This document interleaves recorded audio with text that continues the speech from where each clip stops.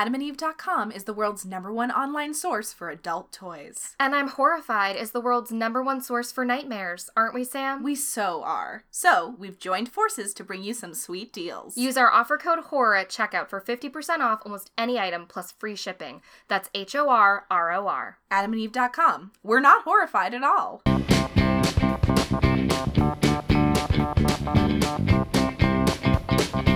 So this was never true. Hello. Hi, listeners. Welcome to episode 36 of I'm Horrified. Woohoo! I'm your host, Allie Rayner. And I'm Sam Buntich, who's had a hard day but is doing her best. Oh, yeah. Sam, tell them what happened to you today. Oh, by gosh, the you fate guys. of the cruel gods. Today I was stupid. Couldn't I start every story with that? I mean... No, I'm sure some of you will, tweet us and you're like, girl, I've been there. I went to get on the train, and... Which we call the T. Which we call the... Boston. Yes, the T to Bostonites. I went to get on the train, the T, and it wasn't until I was getting off the T that I realized I had totally left my backpack at the station that I had gotten on the T at. And by the time I got back there... it was gone. So that means, my computer's gone. Oh. All my makeup is gone. A pair of shoes is gone, which is, A pair of shoes you had in there? Yeah, I had my nice work wedges were in there. Oh, no. Yeah. Because I didn't want to, I was wearing sneakers because I was just... no. Yeah. It keeps getting worse. It does. Everything I tell Allie, she's like, not that too. I feel terrible. I feel terribly. But so, it's all fine in real life. They're only things. But did I spend a good, I would say, hour and a half crying in public today? I did, you guys, and that's all right. And we lift you up for that. Thank you. That is no less than any of us deserve, And honestly. And to quote Josh Groban, you raise me up. And so do you, listeners. So thank you. That's what we're here to do. We're here not only to raise you up, but to more specifically bring you down. Yeah. Because this is I'm Horrified. And then I'll be back to even, for. which is what I'm looking for right now. Exactly. So, let's all get together. Yes. Get ready. I'm so excited to learn about what you're talking about today. Oh, thank you. I'm going to talk about the life and times of Rita Hayworth. I'm so interested. And I'm really excited to hear about what you're going to talk about, which is... I'm going to talk about Fyre Festival. I have been such a voyeur of all of, the tweets and think pieces about this. Yes. But I cannot wait to hear you rip it to shreds. I'm so excited. In the spirit of my TanaCon reporting. Exactly. Well, I loved your TanaCon This feels segment. like a continuation. So it is definitely a continuation. I'm thrilled. But first, let's get glamorous. Yeah, we're not there yet. Quick content warning before we start. The beginning of this segment has some sexual violence in it, so just so you know. So when I say the name Rita Hayworth, what comes to mind? I think old Hollywood. Right. Glamorous. The beautiful, wave of hair. Right. Perfect curled wave hair. Red. How do you even get it there? Yes, auburn. Classic color. Long sparkly dresses. Yes. Film noir. Glamour. Long gloves. So beautiful. With bracelets on top of them somehow. Is that how you're supposed to wear it? I never knew. It feels right. Right. But how would we know? We're both just sewer rats compared to Rita Hayworth. So true. But yeah, to the world, that is what she was. She was this absolute glamazon, femme fatale, old Hollywood starlet. Yes. But I'm here to tell you that her life was objectively garbage. No. And I feel so bad for her. Rita, why? So, we should start with her early life, which has some of the darkest stuff in it, I will say. She was born Margarita Carmen Cancino in Brooklyn in 1918. Nice. You can see why that name was a problem for Hollywood in the 1940s. What do you mean? So her mother was Irish-English. I think she was born in New York. And her father was from Seville in Spain. Is that how you say that? If you want to be a dick about it, you could be Sevilla. But yeah, no. Seville. Neither of us should say anything that way. I said if you want to be a dick about it. Well, yeah, so he ends up being awful, but that has nothing to do with the people of Seville, and I want to make that very clear. I'm sure they're not fans of him either. So her grandfather, her dad's dad, owned a dance studio in Madrid that was very famous, world famous, for popularizing the bolero, which is a type of Spanish dance. And you could say that Rita's dad felt he had something to prove in America due to that family lineage. So he enrolled her in dancing lessons immediately. She later recalled, quote, "From the time I was 3.5, as soon as I could stand on my own feet, I was given dance lessons. I didn't like it very much. But I didn't have the courage to tell my father, so I began taking lessons. Rehearse, rehearse, rehearse. That was my girlhood. Wow. So that's fun, right? Spending your childhood trying to help your fragile dad fulfill his empty dreams. Yeah, it feels a lot like that show Dance Moms, which I was a big fan of. Yes, a little bit worse, and I'll tell you why. Oh, no. So when she's 7, her dad moves them all to Hollywood because he thinks that they can dance in the movies. Like, there's lots of dancing happening in movies. There's lots of chorus girls. Yeah. He thinks that's how they're all going to become famous. And then when she's 12, her dad makes her dance with him as his partner in a duet called the Dancing Cansinos. So they go to, like, Tijuana and, like, other touristy spots near the Mexican border with some frequency to dance for tourists there. And this is where it starts to get, like, really fucking weird and terrible. Oh, no. There's an article I found in the New York Times from 1989, before the New York Times actually had articles online, obviously, so it's mostly, like, a picture of this article, about one of her biographies that was coming out at the time. And the article is titled, "What We Have Here is a Very Sad Story." Oh, God. Which is very accurate. And it describes the situation this way. Quote, "A failure in films because of his poor English, Cansino began taking his daughter Margarita, or Carmen as he called her, out of school to dance as his partner on casino stages in Tijuana. Telling people she was his wife, he dyed the child's hair black, put scarlet lipstick on her mouth, and dressed her in garish, sexy clothes. The, quote, roly-poly 12-year-old obediently flashed her eyes and tantalized."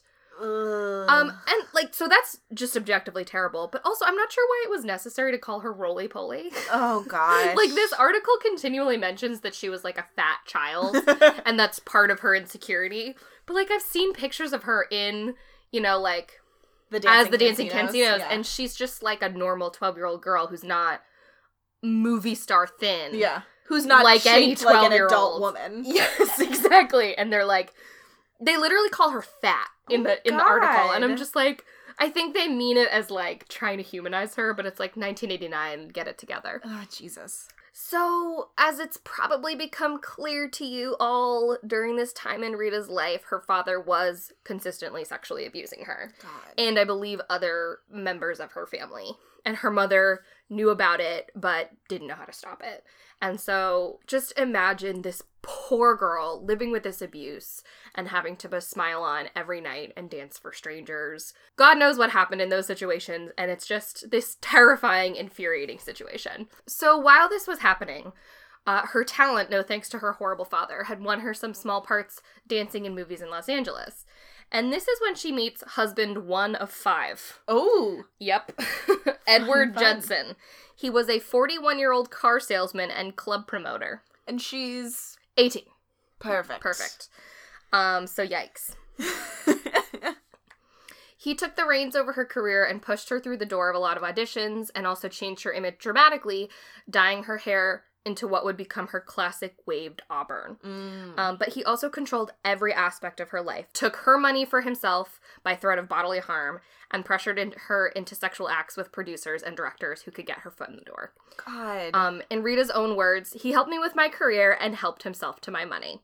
Because he controlled all of her finances, when she was finally able to get a divorce from him, she was left with absolutely nothing. She had to sleep on a friend's couch, even though she was quickly becoming a movie star. That's so... Such bullshit! God, and it's just such, like, a gross pattern of, like, men in her life... Yep. Just taking advantage of her. And it's like, oh yeah, you can leave him, but you won't have anything. Yeah, you'll have so nothing. if that's what you want to do, then do that.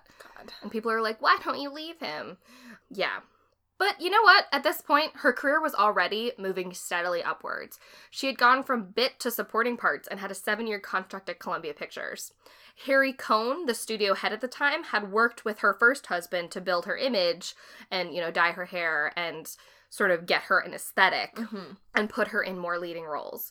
And what a shock, Harry Cohn was almost as much of a scumbag as he was. In the early 1940s, she starred in 2 films with Fred Astaire dancing as his opposite. One was You'll Never Get Rich, which is fun, and You Were Never Lovelier. Ooh. I love that title. I know, I've never seen it. Me either. She started making a name for herself as a sensual, sexy screen siren. Like, her dancing was very kind of sensual for the time. And this vibe kind of opposed the Ginger Rogers, Debbie Reynolds, you know, all-American wholesome girls that were most of the leading ladies at the time. And so because of this, her photos became really popular, and one photo in particular of her in, like, black negligee became a really, really famous pinup during World War II. Oh, word. So she was known by a lot of people as, like, a pinup Hollywood girl. Mm-hmm. And this really played into her legacy as, like, a sexy screen goddess. In the mid-1940s, her stardom was solidified as she starred in the titular leading role of Gilda in 1946. Mm-hmm. So this femme fatale, sex bombshell role basically defined her forever in Hollywood's eyes. It was her Hannah Montana, if you will. The best of both worlds. Yes. And, like, imagine this. A woman whose entire life thus far has been colored and controlled by sexual violence being propped up as this sex pot by the very men who did that to her. So, like, that's where she's at. That's yucky. It's just unimaginable, and it could not be more current, which is something I just kept thinking about, you know, over and over again while reading this stuff. Also, it's worth mentioning that it was reported, and I don't know if it happened, that they were going to paint a picture of her as Gilda on the atom bomb. Wow. Because she was a bombshell, and she was fucking livid about that. Jesus fuck. And she wanted to hold a press conference in Washington about how anti-bomb and war she was, but Harry Cohn thought it would be unpatriotic. Oh, God. I'm horrified that they thought painting anyone's face on the atomic bomb was a good idea. Yeah. Like, you could be the president who said, yes, let's do this, and, like, still I don't think they should paint your face on it. What Absolutely not. So during this time, she had moved on to husband 2 of 5, which was Orson Welles, who I'm sure many of you know is a very famous filmmaker, radio person, weird dude, weird artsy dude. Citizen Kane, War of the Worlds. Right. Living and Given. They, by all accounts, were very in love, but Orson Welles was just weird and artsy and distant, so it didn't work out. In her own words, she said, quote, "During the entire period of our marriage, he showed no interest in establishing a home. When I suggested purchasing a house, he told me he didn't want the responsibility. Mr. Welles told me he never should have married in the first place, that it interfered with his freedom and his way of life." Still, she referred to him as the love of her life, and they had one daughter, named Rebecca. So he didn't want to buy a house, but he did want to, like, implant a baby in her? Men, right? Also, I found it so interesting that, so she was in one of his films, and he caused a controversy with her Columbia contract by dyeing her hair platinum blonde and cutting it short. And, like, this just keeps coming up again and again and again. Like, the men in her life dyeing her hair. And, like, that to me is just such a fucked up metaphor for the controlling, manipulative, abusive aspects that are happening in her life. And by all accounts, Orson Welles wasn't necessarily abusive towards her. He just didn't support her and definitely cheated on her with Judy Garland. Who didn't? Judy Garland? Who didn't cheat on somebody with Judy Garland? That's just the way it was. Man. But yeah, it keeps coming up, and it's just such a sad, poetic, terrible thing. So, husband 3 of 5 was Prince Ali Khan. Ooh. So she was like, Grace Kelly's doing it, I want to do it. I don't know when Grace Kelly married that guy. I think it was after her, actually. So Grace Kelly was like, Rita Hayworth's doing it. Maybe. I don't remember. Naturally, as it is today, marrying a prince was a huge tabloid phenomenon. Hell yeah. She was the Meghan Markle of her day. Oh my god. Even though Meghan Markle seems so much happier, so I feel bad. That's real. So they had one daughter together, Princess Yasmina. Princess Yasmina. I know, amazing. But soon enough, he became intensely controlling and mean to her, and she filed for divorce on the grounds of extreme cruelty, though not necessarily physical cruelty. But I'm kind of like, are you just saying that? Yeah. Because he sounds like a piece of shit.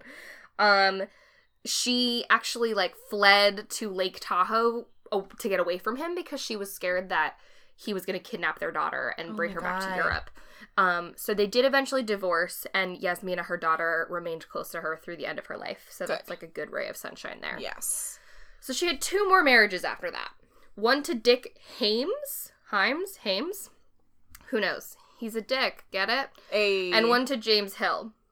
Hames was in debt and also just a general asshole.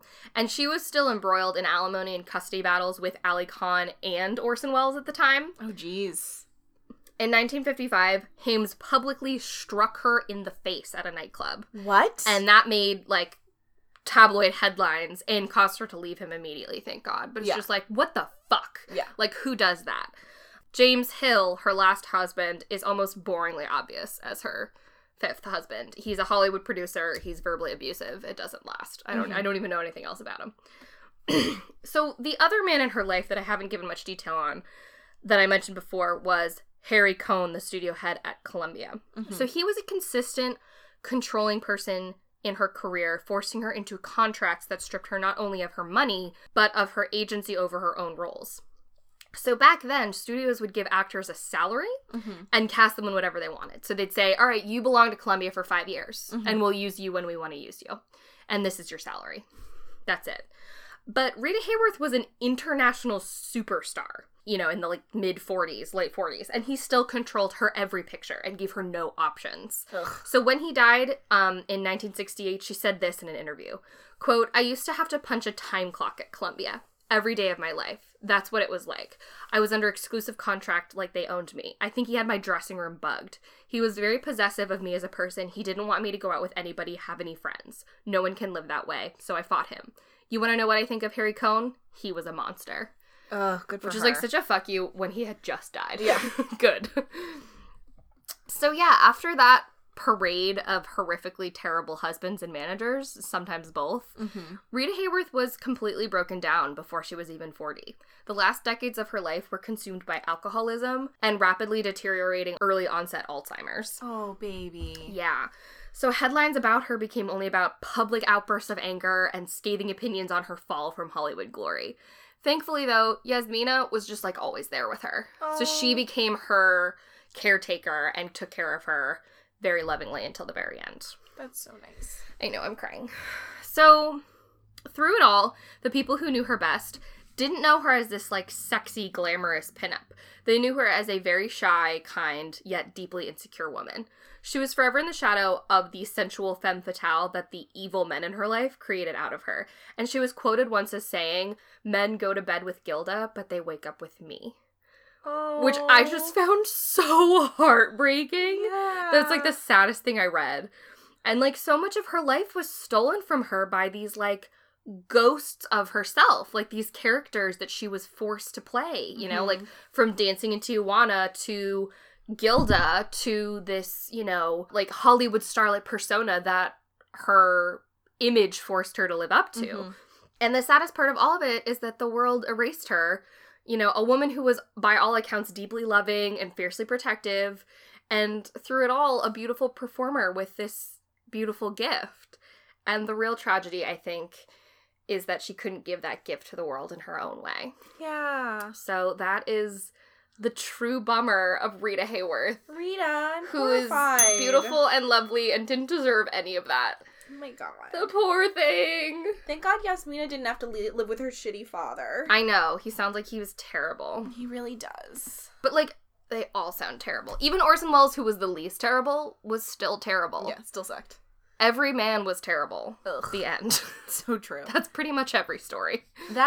You have, right? You've listened to, You Must Remember This? No.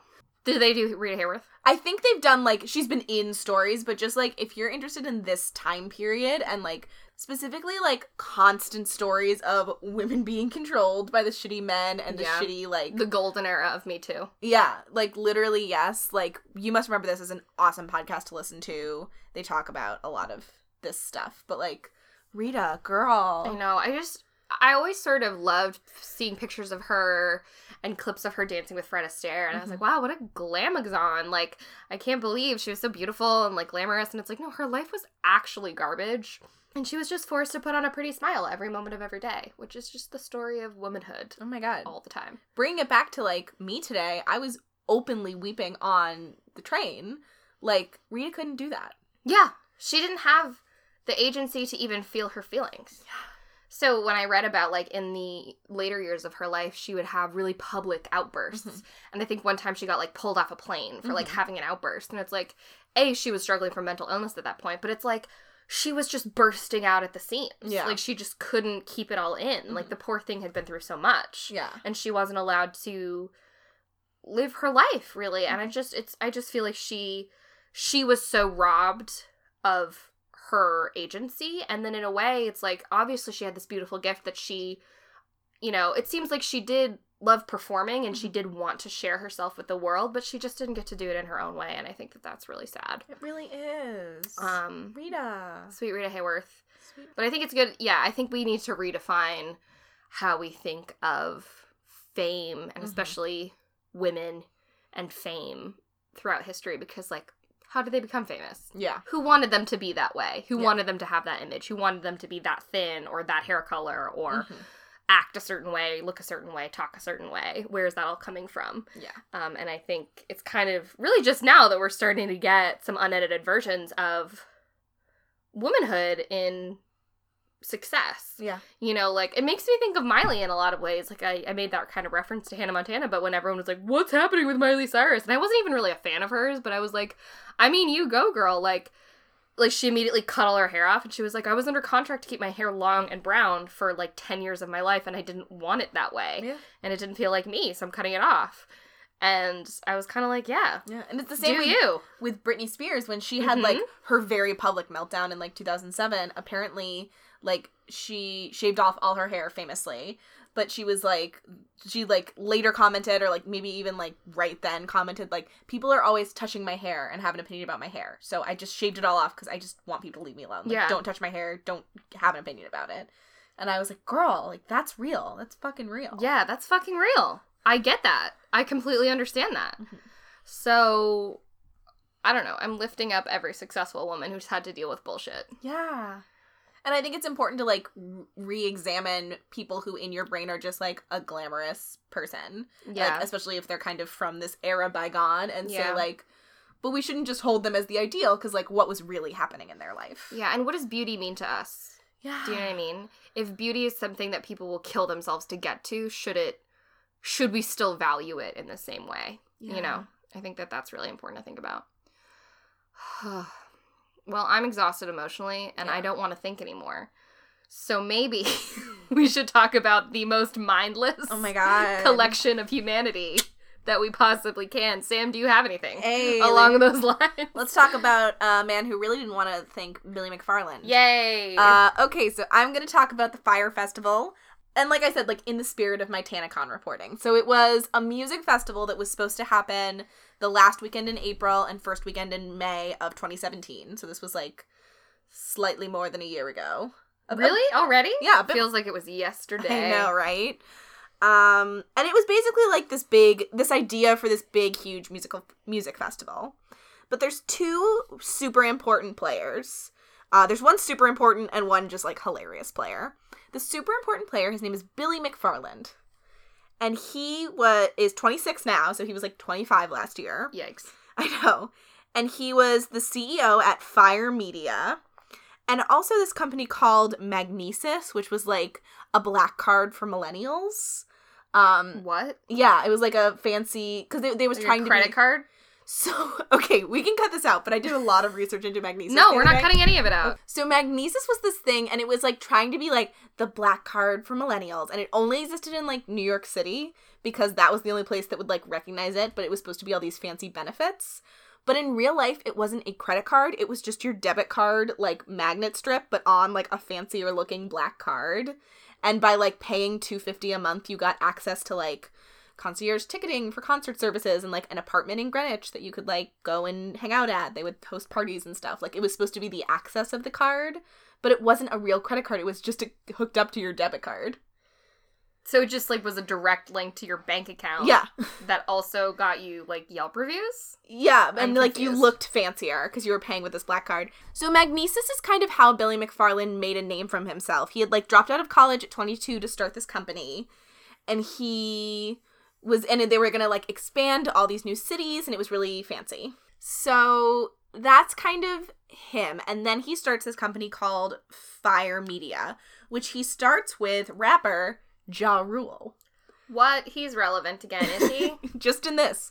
Only in this. So yeah, so Ja Rule, the song that I most know him from is Always on Time with Ashanti. Yeah, me too. Yeah, that's this, like, when I was scrolling through his... Ja Rule is legitimately nothing without Ashanti. I personally agree. But so they had met because when Billy was, like, doing press and making connections for Magnesis, like, they had become friends. And so they started Fyre Media together, and it was an app that would let you book live musicians for events, I think. Unclear. It doesn't exist anymore. Big shocker. So Ja Rule and Billy are bros. And they're together in this company, and they're talking about their business, but they're also talking about how much they love the Bahamas. So they're like... Yeah, heck yeah. So they're like, why can't we combine our interests and have a huge fancy music festival in the Bahamas? I'm just trying to think about how this came up. Do you know what I mean? So apparently it was literally like they were on a plane together that had to stop in the Bahamas. And Ja Rule was like, oh, I love Grand Exuma. It's such a beautiful island. And Billy was like, oh yeah, it's gorgeous here. And Ja was like, I know, it's so much fun. And Billy was like, we should do something here. And like, that's how it happened. No. And Billy also claims, which I don't believe him actually, but he was like, I only made the website for what became Fyre Festival to gauge interest, and then all of a sudden we had like sold out and we actually had to do the festival. I don't believe that's true, but that is something that he claims. Sounds really fake. But yes, so Fyre Fest is born. Fyre is with a Y, important note. Very important. Fyre. And so they start marketing it. It's going to be a week-long music festival, kind of, so it's 2 weekends. And then for, like, the week, you get to be in the Bahamas, so you're like, it's a vacation and a music festival. And it's, like, they're promising, like, all these really impressive musical acts, like Major Lazer and Blink-182 were signed up, and Ja Rule, in theory. Does he still do music? I guess so. And so it's going to be, like, this such a fancy thing. Tickets were starting as low. If you got, like, the cheapest ticket pre-sale, it was $500, which for That's not so bad. a week in the Bahamas, all, like, with a place to stay and food is really inexpensive. And then it went up, like, to buy, like, a good package, it was probably $4,000. And then it went up to, if you wanted to be the most luxurious, VIPest, fanciest people at Fyre Fest, it was $250,000. What the fuck? You could buy a house with that. I know, right? And so they decide to move forward with this idea, and then they produce this marketing video for it, and they get celebrities like Kendall Jenner, and, like, one of the Hadids is in it. But all these celebrities are tweeting it out and being like, Fyre Fest, man, it's gonna be wild. Like, they're gonna go. And so for the rest of this video, we're gonna play a little game of fact check. We're gonna watch the Fyre Festival promo video, and I think, Allie, I'm gonna have you, like, read aloud what it says on the screen, and then I'm gonna pause the video and tell you what really happened. Let's do it. Does that make sense? All right, here we go. All right, so we're zooming in on a beautiful island. Crystal clear. There's So a plane. so I'm already stopping because already this is a lie. So Oh, no. it's showing, like, this cool, This like, is the simplest of, cute little plane. VIPs are getting on it. And they were supposed to be, like, chartered, gorgeous planes that would make you feel so special, but in actuality, the lines were crazy long. You had to fly from Miami on these chartered planes, and, like, it was just a huge clusterfuck. And then when the luggage was dropped off, it was in this huge, like, cargo shipment thing, and, like, pitch black, dead of night, they were just throwing bags out, and you just had to be there being like, where's my bag? Which That's is a nightmare. less than VIP. We're continuing. There's Bella Hadid. Models looking gorgeous. Music. It says, welcome to Fyre Festival. More music. 2 transformative weekends. So as soon as Fyre Festival starts on the first weekend, it becomes clear that there's no infrastructure and it's not going to work. So people came to Fyre Festival and they flew out the next day. Really? Yeah, it wasn't even one full day. Like, let alone my 2 God. transformative weekends. 2 transformative weekends. It sounds like rehab. I know, right? More swimming. More models. Immersive music festival. Okay, you paused again. Yeah, This is quick. so let's talk about the music festival. So, Fyre was supposed to have, like, these great artists. There's a very funny comment on, like, their Wikipedia page where it's, like, an industry professional who was like, I thought this could be really huge.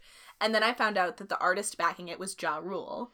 And it would have to be someone like Jay-Z or Kanye to make it work. So as soon as I knew it was Ja Rule, I knew it wasn't going to work. That's fair enough. And I was like, holy shit. Well, you need somebody with the capital to fix problems if they arose. Exactly. And, like, the thing that ended up happening, which I'll get into a little bit more, but, like, they didn't have enough capital to pay the artists, like, a down payment, basically. So all the artists pulled out. So there was not one music artist there. There were no performers. No, they all pulled out. Did they tell them? A couple of them, like, tweeted it out 2 days before. Like, it started on, like, a Friday, and on, like, the Thursday, Blink-182 was like, we're not gonna come. We're not coming. We're not gonna come. We're not confident we can do a good show for you. All right. More planes. People on boats. On a remote and private island in the Exumas. Yes. So this was never true, and I don't know why they put it in the video to begin with. They'll go on about this in a minute, which is hilarious. But what it was on was Grand Exuma, which is the big island. Yeah. That a ton of people are on. Even I've heard of that. Yeah, and there's a lot of resorts there.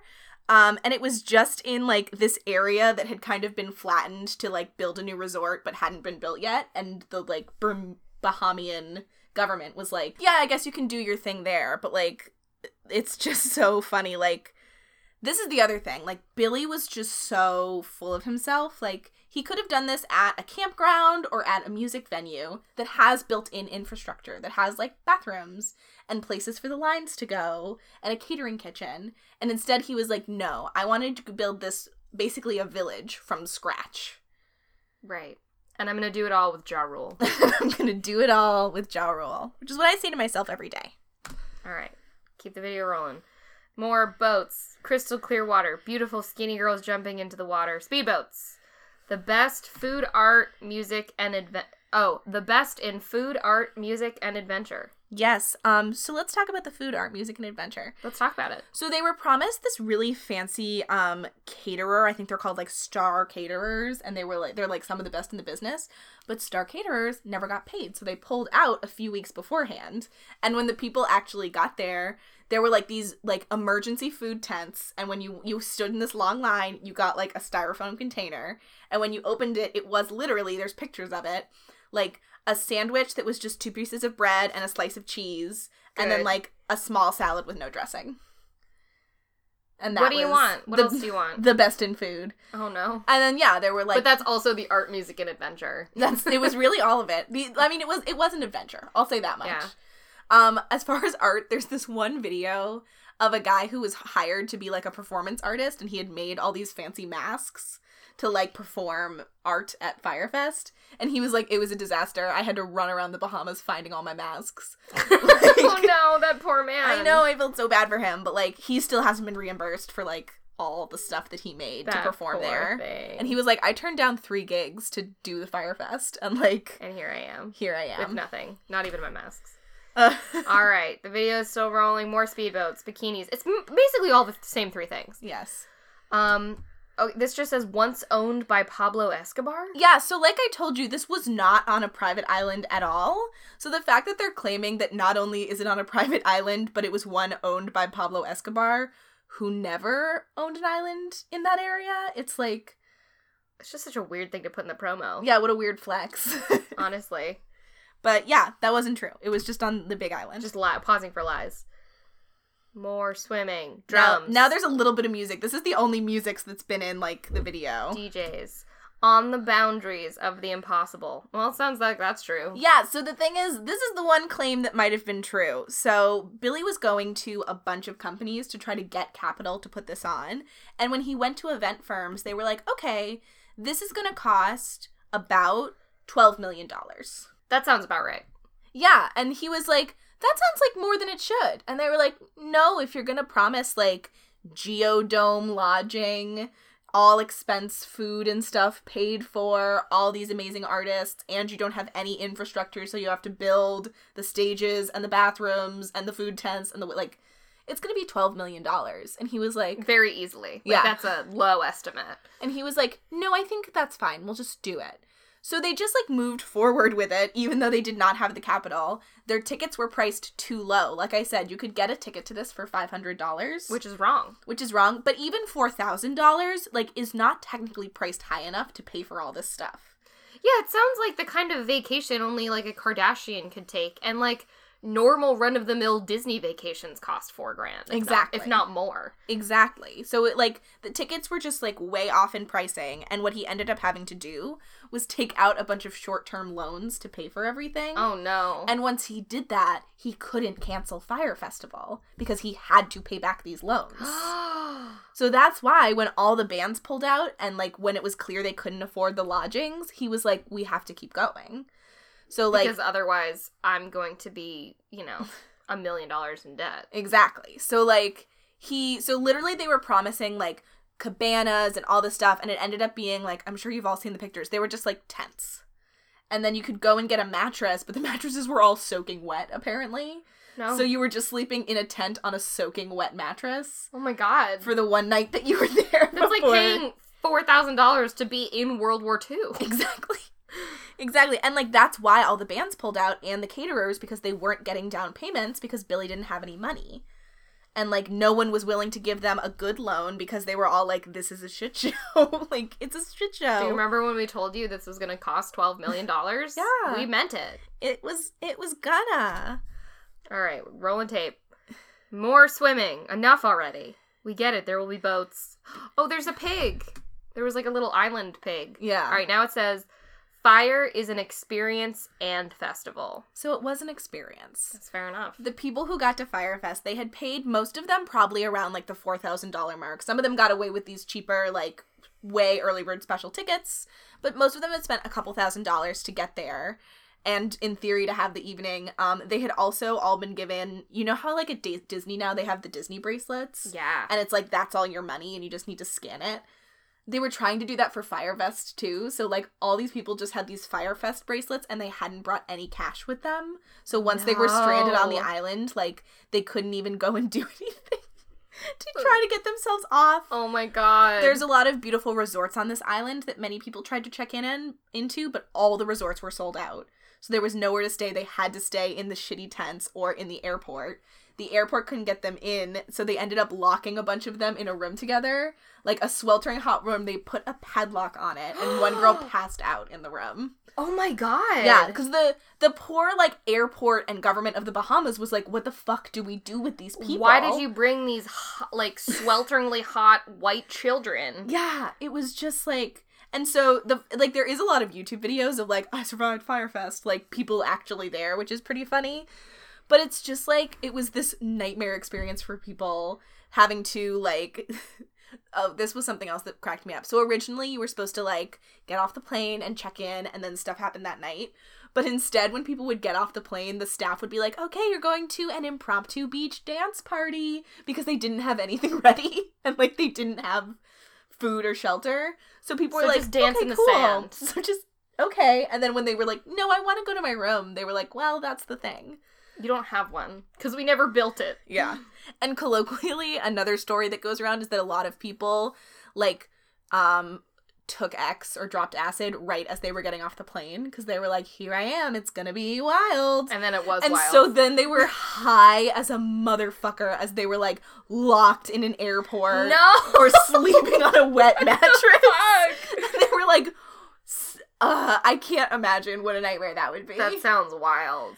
I would be full crying if I somehow found myself in this situation. Like, honestly, like, if I can't find a cab quick enough to get to my hotel, I'm just, like, I have very bad flight anxiety, so I'm just weeping. Like, yeah. I'm just immediately weeping. So imagine if you had faced that flight anxiety, and then they were like, here's your tiny tent and your wet mattress. But again, it's, like, it's funny because, like, this is a horrifying situation, but, like, I'm sure that these are the most privileged brats in the whole universe. Like, yes. Anyone who would buy a ticket to Fire Festival probably deserves it, but then, like, then again, no one deserves it. Yeah, it was just, like... Except for maybe Ja Rule. Oh my god, it was such a nightmare. All right, we're gonna play the rest of the commercial. Yeah. More swimming. That's most of everything. I mean, we can just kind of play it out, but, like, this video was considered, like, one of the most successful marketing campaigns literally ever. Like, branding offices were like, this was genius. Are you serious? This. Yeah, because they got Kendall Jenner to tweet it. Like, people were literally like, wow. This is all just such bullshit. Like, a quest to push beyond the boundaries. Like, what does that even mean? They're just on jet skis. Yeah, they're just on jet skis. And there's so little of people performing also. I find it very funny. Limited availability. So it was just a disaster. It was a disaster. Billy McFarland called it the worst day of my life.